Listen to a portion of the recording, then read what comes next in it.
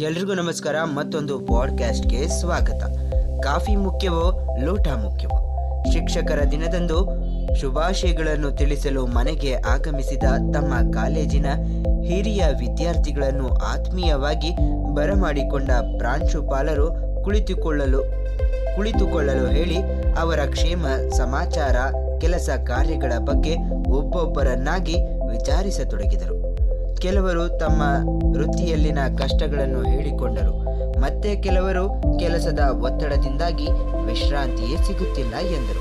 ಇನ್ನು ಕೆಲವರು ಸಂಚಾರ ದಟ್ಟಣೆಯಿಂದಾಗಿ ತಾವು ಅನುಭವಿಸುತ್ತಿರುವ ಸಂಕಟವನ್ನು ಹೇಳಿಕೊಂಡರು. ಹೀಗೆ ಎಲ್ಲರೂ ಒಂದಲ್ಲ ಒಂದು ಸಮಸ್ಯೆಗಳನ್ನು ಹೇಳಿಕೊಂಡರು. ಎಲ್ಲರ ಸಮಸ್ಯೆಯನ್ನು ತಾಳ್ಮೆಯಿಂದ ಕೇಳಿಸಿಕೊಂಡ ಪ್ರಾಂಶುಪಾಲರು ಒಳಗೆ ಹೋಗಿ ತಮ್ಮ ಹೆಂಡತಿಗೆ ಕಾಫಿ ಮಾಡಲು ಹೇಳಿದರು. ಹೆಂಡತಿ ಒಂದು ದೊಡ್ಡ ಟ್ರೇಯಲ್ಲಿ ಕಾಫಿ ತುಂಬಿದ ಫ್ಲಾಸ್ಕ್ ಅನ್ನು ಮತ್ತೊಂದು ಟ್ರೇಯಲ್ಲಿ ಲೋಟಗಳನ್ನು ತಂದಿಟ್ಟರು. ಆ ಲೋಟಗಳಲ್ಲಿ ಕೆಲವು ನೋಡಲು ಅತ್ಯಂತ ಆಕರ್ಷಣೀಯವಾಗಿದ್ದು ಹೆಚ್ಚು ಬೆಲೆ ಬಾಳುವಂತವಾಗಿದ್ದವು. ಇನ್ನು ಕೆಲವು ಕಡಿಮೆ ಬೆಲೆಯುಳ್ಳ ಸಾಮಾನ್ಯ ಲೋಟಗಳಾಗಿದ್ದವು. ಪ್ರಾಂಶುಪಾಲರು ಅವರಿಗೆ ಕಾಫಿಯನ್ನು ಫ್ಲಾಸ್ಕಿನಿಂದ ಬಗ್ಗಿಸಿಕೊಳ್ಳಲು ಹೇಳಿದರು.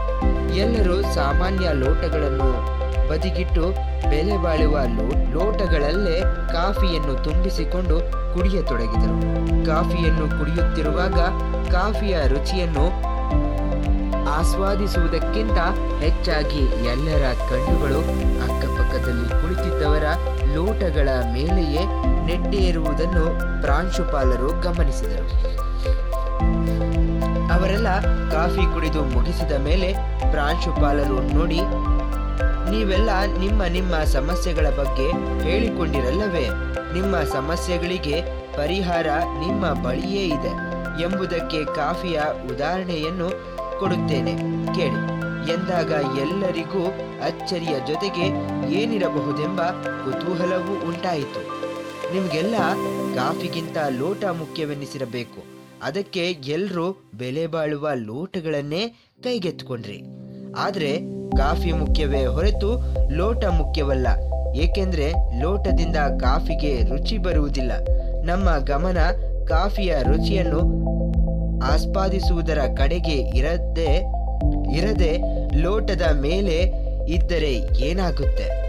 ಕಾಫಿಯ ರುಚಿಯನ್ನೇ ಮರೆಸಿಬಿಡುತ್ತದೆ. ಹಾಗೆಯೇ ಜೀವನದಲ್ಲೂ ಒಳ್ಳೆಯ ಉದ್ಯೋಗ, ಹೆಚ್ಚು ಸಂಬಳ, ವಾಸಿಸಲು ಒಳ್ಳೆಯ ಮನೆ, ಓಡಾಡಲು ಕಾರು, ಸ್ಥಾನಮಾನ ಇವೆಲ್ಲ ಲೋಟಗಳಿದ್ದ ಹಾಗೆ.